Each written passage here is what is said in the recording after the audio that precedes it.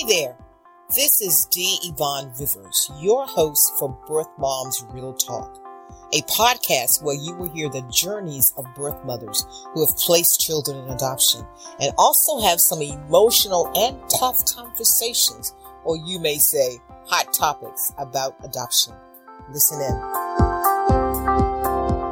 Good day, everyone. My name is D. Yvonne Rivers. I'm your host for Birth Moms Real Talk podcast, a platform where birth mothers share about their journey, their story, what they went through of having their child, the grief, the trauma, the lifelong journey that is adoption.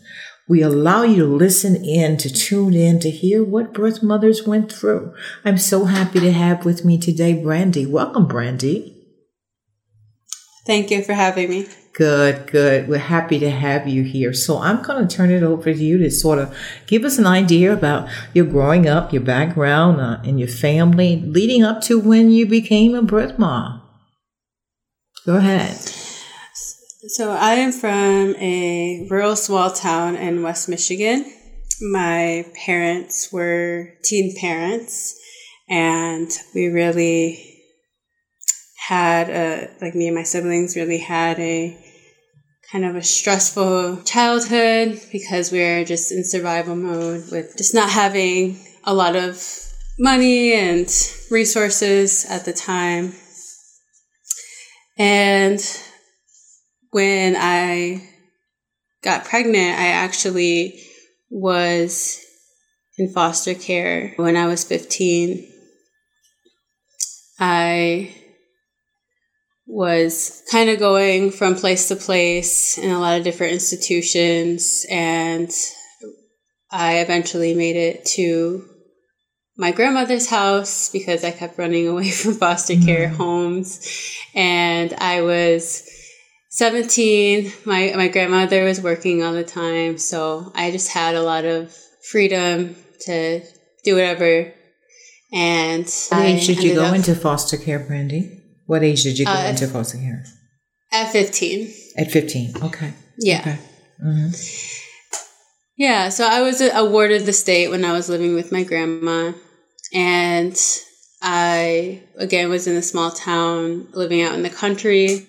So I didn't really have a lot to do. And I ended up meeting this boy in my junior year of high school. And we fell in love and had a beautiful summer of just like being young and crazy. Mm-hmm. Just free and fancy free, huh? Okay. Yeah. Okay. Yeah. Free, like a great time. But unfortunately, when we went to start, when I was a senior, starting my senior year, and he was starting his junior year, we found out I was pregnant. And that was really, really shocking for us. And we were really in a lot of denial and scared, just really scared.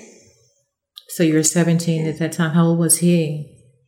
16. Okay. Wow. So what was the first thought when you did face the truth and get out of denial? What was your first thought? Well, it took us a minute to get out of denial. Okay. We just clung to each other. Like we have each other. Like, let's get through this. We're pretty much the only ones that each other has at that time. And it's kind of like our secret for a few months until we went to this pregnancy crisis resource center in the small town that I lived in. And they confirmed my pregnancy. And after they confirmed my pregnancy, they gave me a big folder for Bethany Christian Services and told us that we should call them. They will help us. And they gave me an ultrasound the next day. So it just really started to set in, and we realized we had to tell our family what was going on. Right. And how was that? He was... Well, my boyfriend was the only child, and they were really like dependent on him to do everything right, And I was living with my grandmother who worked a lot and struggled already in her own life. And so that was really difficult. They were really mad at us, his parents and my grandmother, and they just weren't so kind in their response. They're all like, you should get an abortion. Like, my partner, my boyfriend at the time, was like not allowed to call me or see me anymore for a while. And that was really hard because he was like my only friend at the time. And yeah, it was really difficult, like the separation during that time of me and him. So the two of you did no longer see each other, and just walk me through on step by step once you told them, and they both sides suggested that you get an abortion. Yeah, I knew that I didn't want an abortion. I knew that I didn't know what abortion was at the time. I wasn't, really aware of that process. I just knew that I'm not getting one. And I told them all that, and they definitely didn't want to hear that. And they said, Daniel, my partner's parents, said that, like, he's not allowed to father. He's only a teenager. He has to finish high school. He's not going to take care of this baby. Like, they won't allow him to do that. Mm-hmm. And I was I believed that. I was like, oh no, so this is going to be just me doing this. So I went back to the Pregnancy Crisis Resource Center and told them, and they had their own agenda at the time.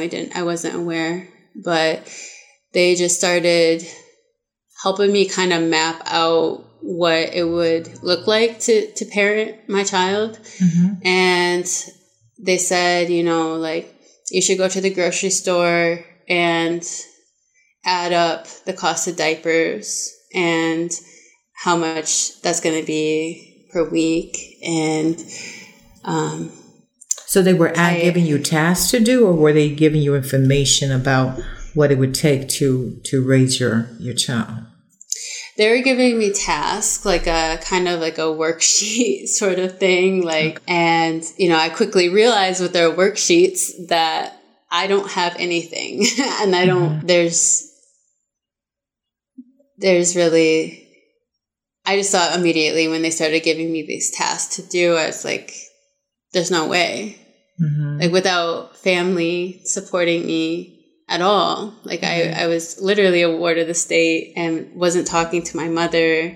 My dad was incarcerated. My grandmother threatened to kick me out a lot. Like, so I was facing already these obstacles, and it got really heavy really fast. Mm-hmm. Right. And so I eventually, with the counselor's advice at the center, to call Bethany Christian Services. So I did, and they immediately connected me with a pregnancy counselor, was the title, and she met with me and told me that she's a birth mom and that adoption is beautiful and it can be hard, but like sometimes that's the best thing that you can do for a child when you aren't able to provide the life you want.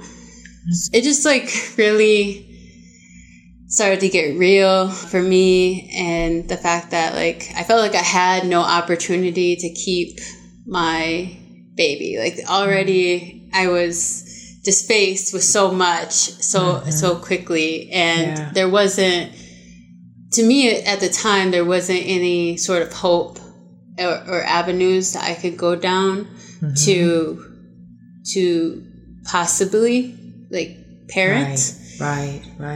But you were 17 at that time, right? Yes, I was 17 with extremely low self-esteem, self-worth, and my own life experiences of being a child of a teen parent and them struggling so much and us seeing so much. So you mentioned so siblings. How many siblings did you have? I have 2 sisters and 3 brothers. Okay. And most of them are half. So. Okay. So were there any resources? Were they older or younger than you? I had 1 older brother, and then the rest were younger. Okay. So when you're there with a counselor, so when did you make the decision? First of all, how far along were you at this time when you went to the counselor? I was about 4 months pregnant. Okay. And it was still, it's all happening really fast, and I'm still trying to grasp my mind around the fact that I'm pregnant. And we started having these meetings once I was able to see my boyfriend again. Eventually I was able to, with some fight to be able to do that. We were able to still have a connection, and my boyfriend was really supportive. Whatever he kept saying, whatever you want to do, he'll be there. And that felt really good at a time where I didn't have a lot of support. Mm-hmm. And so we started to have these little meetings with his parents and my grandma. And when I was around 5 months pregnant, and they were all saying to us that we really need to do this adoption. This is what's going to be good for all of us. Mm-hmm. And I remember just sitting there in those meetings this is not right. I feel like I didn't have a voice at that time. Mm-hmm. It was all kind of being planned out for me. Right. And I didn't know how to stand up for what I wanted. Right. And also just having this internal belief that I wasn't good enough to be my son's mother. So you mentioned you had low self-esteem. That was because of the family situation. As you mentioned, you had a foster, you're in here with your grandmother, not connected with your mom, and your dad is incarcerated. So that's a lot to deal with, Brandy. At any age. At any age. Yeah. It was. It really had an impact on me and moving forward at this decision. Right. So your family definitely wanted an adoption plan. You basically wanted help to keep your child, right? Yes, I did. Okay. And I wasn't getting much resources for that. Mm-hmm. At the time. I didn't have a car. I lived out in the country where there wasn't internet access. Mm-hmm. There was barely cell phone service. Right. And I couldn't, if I wanted to leave or do anything, I had to get a ride even to my doctor's appointments. So it was just hard. Say it. It's hard. It was hard. Yeah, it was hard. It was hard. Say, we do real talk here, Brandy. This is Birth Moms Real Talk. We don't cover anything, because we can see or we can say or we can do the words and whatever. Well, it was hard for you. You were facing so much. And I purposeful emphasize these words and emphatically because of just showing how a lot of the journeys of birth moms are just hard. They're just hard. Yeah. So when you did decide the adoption plan, so walk me through what was the next step once you decided that it would be adoption.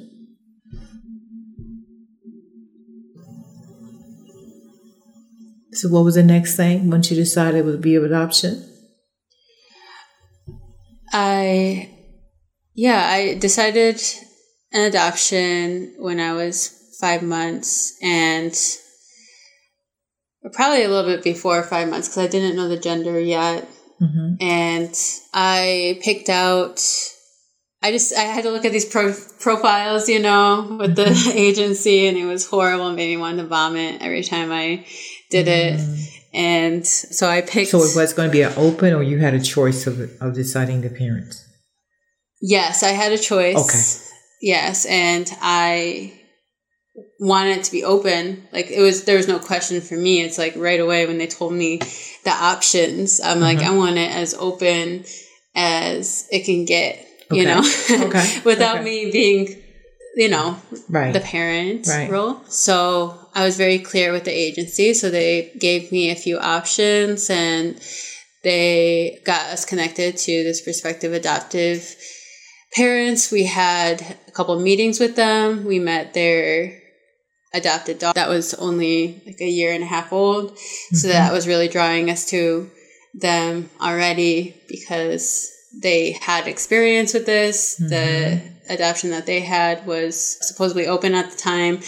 And we just like became friends. It seemed like they were very friendly to us and like invited us over to their house.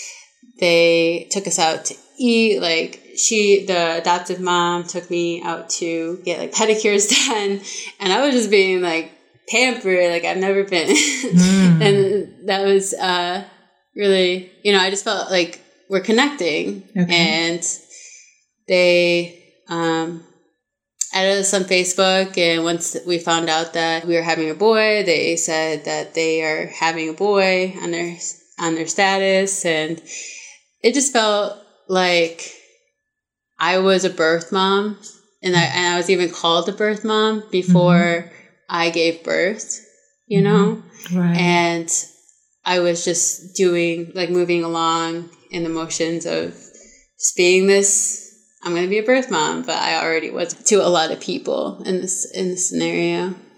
And that it started to feel just a lot of pressure. Like, I have to do this now, you know, even when I was 6 months pregnant, like 7 months, I just felt like this is what I have to do now at this point. All these people are depending on me. We built we told these people that we want to choose them. And everything was just rolling into that way. And there was now at this point, like 7-8 months pregnant, I didn't know, there was like no going back in my mind, you know, but I haven't even given birth yet. So it's really weird looking back on it. So you were still in high school then? Yes, I was in high school when I was still a senior throughout this whole time in high school. And during the last month of my pregnancy, which was in April, May, I was on bed rest. I had preeclampsia, and I couldn't leave like my bed. So really. You were still at your grandmother's? I actually left my grandmother's at the last month of my pregnancy. I was staying with my boyfriend at this point. And I was stuck on my bed. It was like probably the most depressing thing. Like just looking back, I couldn't do anything, and I was really sick. Okay. So moving on, how did you go to the hospital? Was your boyfriend there? Who was there with you? So my boyfriend's mother took us to the hospital. We picked my boyfriend up from his last day of school. It was a scheduled C-section because of my condition. So we picked him up from school, and then we went to the hospital. And it was a very just odd experience of just, this is all scheduled, this is all planned out, you know. And I got to go have surgery now. And now, did you call it having surgery or deliver your child? I think I just called it like a C-section at the time. Okay. I just didn't have like a lot of people telling me what was going to happen in this experience. And like the doctor I had was very just from the time I was 5 months, like you're going to have a C-section, and just everything was just being like kind of put on paper of like how this is going to go, you know? and it's kind of being done to me. So we went to the hospital, and my boyfriend went into the surgery room with me, and he held my hand the whole time as they delivered my son. Okay. And he was like really big and sweet and cute. And it just... You did see him? Yeah, I did see him. My boyfriend held him and showed him to me and like put his face by my face. Okay. And what was the first feeling? I was really numb. Like even before that, I just felt super numb. Like I wanted to feel something, but I just like couldn't feel like a lot at that time on the table. It felt so sterile and did it feel real? Or did you really, or surreal? I mean, there was a reality to you? Had it sit in that you were a mother? It was still like, this was kind of not real. So I got all, put back together and brought back to my room, and there was nobody there. And my boyfriend was in the nursery holding him, my son, as they were situating me. Mm-hmm. And we both got to spend 3 days in the hospital with our son to the last minute till they kicked us out. And then I did try to breastfeed him as well. Mm-hmm. I felt like that was important for his health, mm-hmm. but I was having a hard time with that. And the adoptive parents did come in the next day. I really didn't want them there. I didn't want to... Was it set up for them to be there? It was that they were expected to be there at some point, and I just didn't want to tell them anything, So my boyfriend and his parents took care of that, because I was just... So when you're saying you didn't want to tell them anything, you didn't want to tell the adoptive parents you didn't want them there? Yeah, and also I just didn't want to think about them in that time, okay. Like it was more like I just wanted to be there and experience this. Mm-hmm. Like it seemed like I was trying to reach back for reality and like trying to process it all, and it was just overwhelming. Right. So was it set for you to leave after the third day, and when I say transfer, but how did you leave and the adoptive parents got your son? That part is like very traumatic for me, mm-hmm. still to this day. I was allowed to hold my son as the nurse wheeled me down to the lobby where the adoptive parents met me in the lobby of the hospital. Mm-hmm. And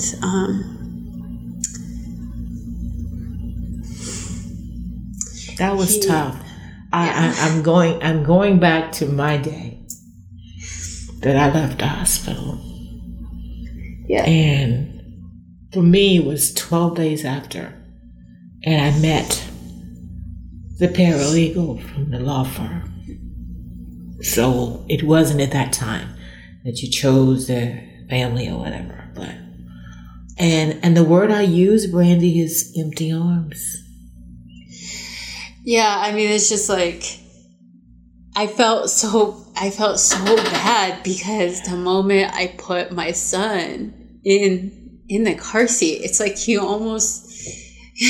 Oh, so you placed him in a car seat? Yeah, in the lobby. Okay. And he started screaming, like a scream a cry scream that I haven't heard before that time. And it was like everything that I just felt like I was doing everything that I wasn't supposed to be doing, Wow. Like this wasn't right. I didn't feel right, but it's like I have to, like, right. I don't know. I felt like I had no choice to do that. So who was there? Was your boyfriend was there? Who else was there when you came down to the lobby of the hospital? My boyfriend's mom, who was our ride back home, and also the adopted parents, both the mother and father, and the nurse. That was pretty much it. So once they wheel you there and you put your son in the car seat, so did you then leave, or did you see the adopted parents leave with your son, or what was that process? We, they left before us, and it was hard to say, wasn't it? Yeah, it was. It was really hard. I was screaming. Wow. Like, yeah. Did you have was your son's face etched in your mind? Yeah. And it still is, you know, like. Yeah. So, because how long ago was this? When did you have your son? Almost 10 years now. Okay. He'll be 10 in May. Okay. So, once you left the hospital, where did you and your boyfriend go? We actually went to my dad's house. He was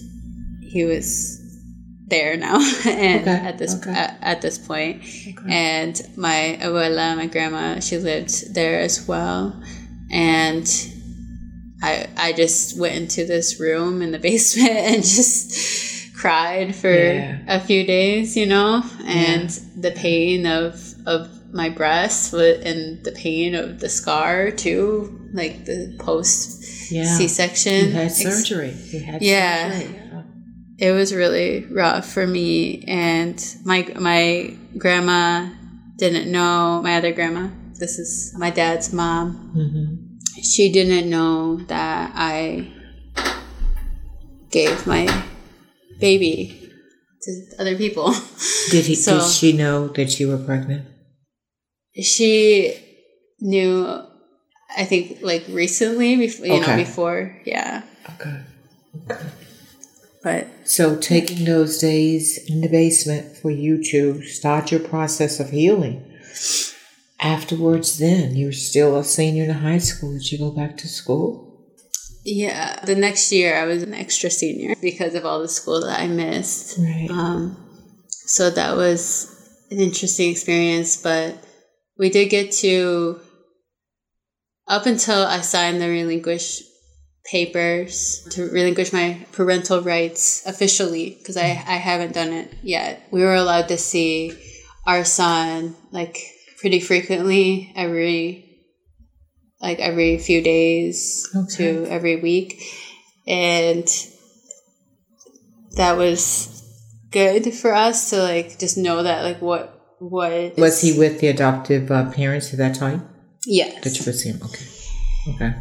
And we signed the relinquishment papers around 3 weeks after leaving the hospital. Mm-hmm.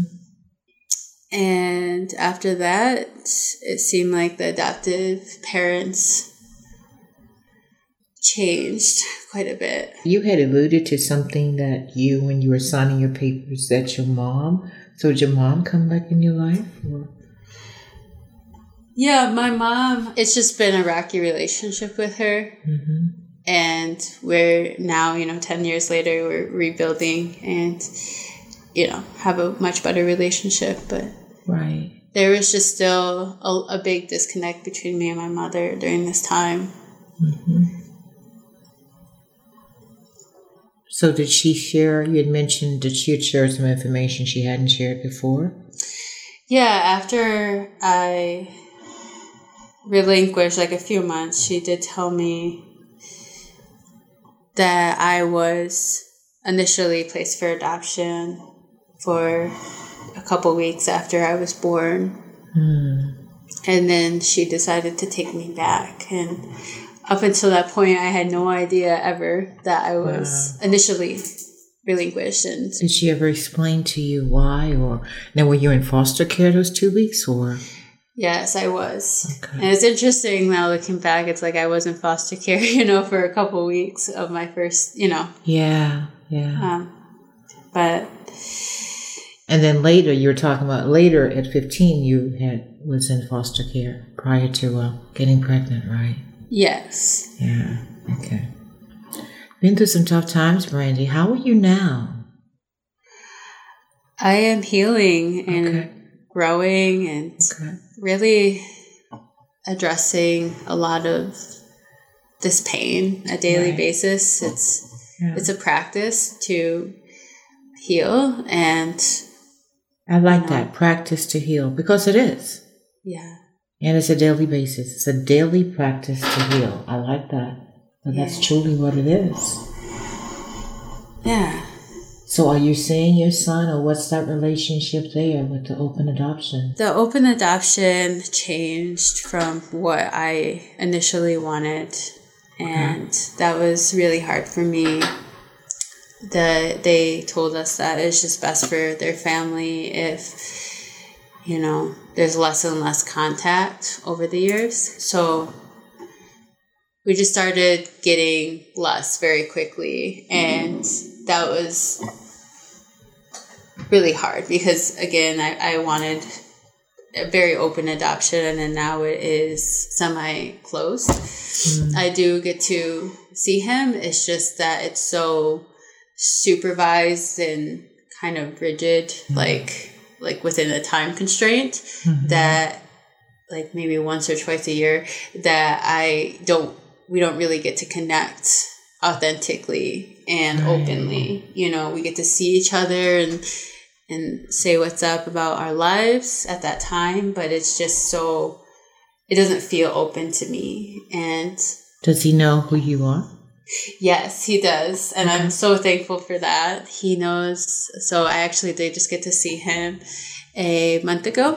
And we haven't seen each other almost a year. And he immediately runs up. We're at his soccer game. And he's all with his friends and stuff. But he runs up and he just hugs me for a few minutes. It was so beautiful. And my partner, who I'm still with, birth father, he comes with me to all the visits and is my big support person. And my birth son loves to just play with us and be with us. And we just told him on our last visit that we're getting married. Congratulations. In a couple months. Thank you. And he was so excited for us that he just immediately was jumping up and down like, can I come to your wedding? Oh, wow. You're going to have him in your wedding, or he's just going to attend? I would love to ask if he can be in the wedding. I don't know if he'll be allowed to, but, since he wants to come to the wedding, they said that they would be open to that. Okay. So I feel like that's, a little progress for us in our openness journey. Yeah. So what would you, for as a hot topic or whatever, what would you say to the birth moms out there or anyone in the adoption of, as you say, when I ask you how you're doing, you're healing and daily practice every day, what would you say to others that's gotten you through all of this? Because we talk about adoption, we talk about the grief, the trauma, the disenfranchised grief and all of that. But you put on top of not only teen mom and your circumstances, a foster, unbeknownst to you, your first 2 weeks of your life, and then later on in your life, about how you've made it through, and what do you say to other moms out there? Just keep showing up for yourself and showing up for yourself, yes. Tap into how your body is feeling. I feel like my body has been such a great way of healing because it, trauma and, exist in different areas and manifest into different ways. I've dealt with a lot of health issues then, and I think that it is related to, trauma. So just addressing, what's uncomfortable and working through the those feelings and experiences. I've been to therapy many times. I found yoga as well. Right. I'm actually just about to start teaching prenatal yoga. So I'm finally like stepping into the space again. And, you know, it's been a journey of like healing and I always talk about solutions, and I love to hear what you've said. Yoga, meditation, tap into your body. Tap into your body to recognize what the body is saying to you, because we have to do that for ourselves to heal. And I love the fact that you do have what connection you have with your son and how excited he is to see you and wants to be in your wedding. Let's talk about now regarding open, semi-closed, or whatever. If you had to say or give some things you believe that, quote unquote, I'll say the adoption community needs to know, or you want them to know, on how to best develop or strategize an open adoption and how it would work, that all parties, or as many parties with adoptive, the birth, and their child, can really come to a solution that will work best for all. What's your input in all of that? Yeah, I think the most painful experience as a birth mom has been like empty promises or broken promises. You know, we go into these agreements and states that aren't legal binding. So Michigan is not a legal binding state. And we are making the decision based off what the prospective adoptive parents are telling us is what they want, you know. And of course, everyone has a right to change, you know, how they feel about things. But when you say open adoption, like stick to openness. And, you know, I believe that the most important component is the child and what they need. And, you know, my child, I believe, needs us just, you know, in his life. And he asks about us and wants to spend time with us. And there's this barrier. So if we can, you know, really have openness, if it's open. And you brought up something, and I've had this discussion before with other moms or support groups or conferences or whatever.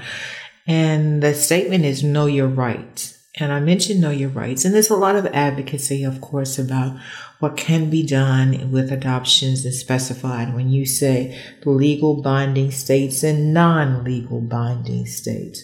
And this is coming from D. Yvonne Rivers, host of Birth Moms Real Talk. I stand behind my words, and I encourage all birth moms, everyone out there doing any kind of contracts or whatever, know what's in it, know what's binding, know what's not, so you can have your best of what you want with that. Because I've seen on the other side too, as you say, Brandy, is that people empty promises or expectations, unmet expectations. And anytime there's unmet expectations, there are frustrations. And with frustration comes a lot of times depression. Depression comes out not living a good life. And I want everybody to live a good life. So I'll just say, if I had to say, for example, you have a right to your own individual legal representation. Because I've heard that also. Me and birth mom saying, oh, you mean I could have had my lawyer? Yeah. Yeah. And I do suggest, this is me coming out and saying, not only do your work, but know what you can have accessibility to, and allow people who are that profession with that to make sure that at least your rights or what your wishes are can be best expressed. I'll put it that way, because we know a lot of times happen, as you say, if it's non-binding, well, what can you do? Well, just do the best you can, you know, and make sure your wishes are set. Because you just mentioned, the first priority is our child. That's the first priority across the board. Now, people may or may not agree with me. I don't care. The child is the first priority. And when I hear, or if there's a situation that the child wants to, and is of age to make a sound decision and so forth, it's like, work something out. work something out. That's why we have the fourth Saturday of each month, we have a Facebook Live with the triad, meaning adoptees, birth moms, and adoptive mom, because everybody needs to know everybody else's situation and in their shoes. And if they understood that, because I always will say, well, what if it was the tables were turned and it was you? How would you want to act? Right. You know, that's the golden rule, you know. Go ahead. Exactly. Go ahead.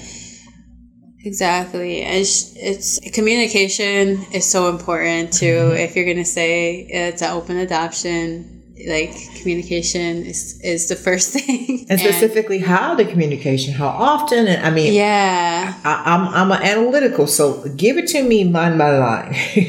Exactly what's can't. So you then know. Yes. And that's the thing, is what's been the most challenging for us is that we don't know, like, when we're going to see our son, you know, and we don't know if they're going to respond to our text. And it's really, like, I actually am talking about this a little bit, is that it's been really hard to stick to my agreement of openness the last few years because of my experience here, and I have to protect my own heart and my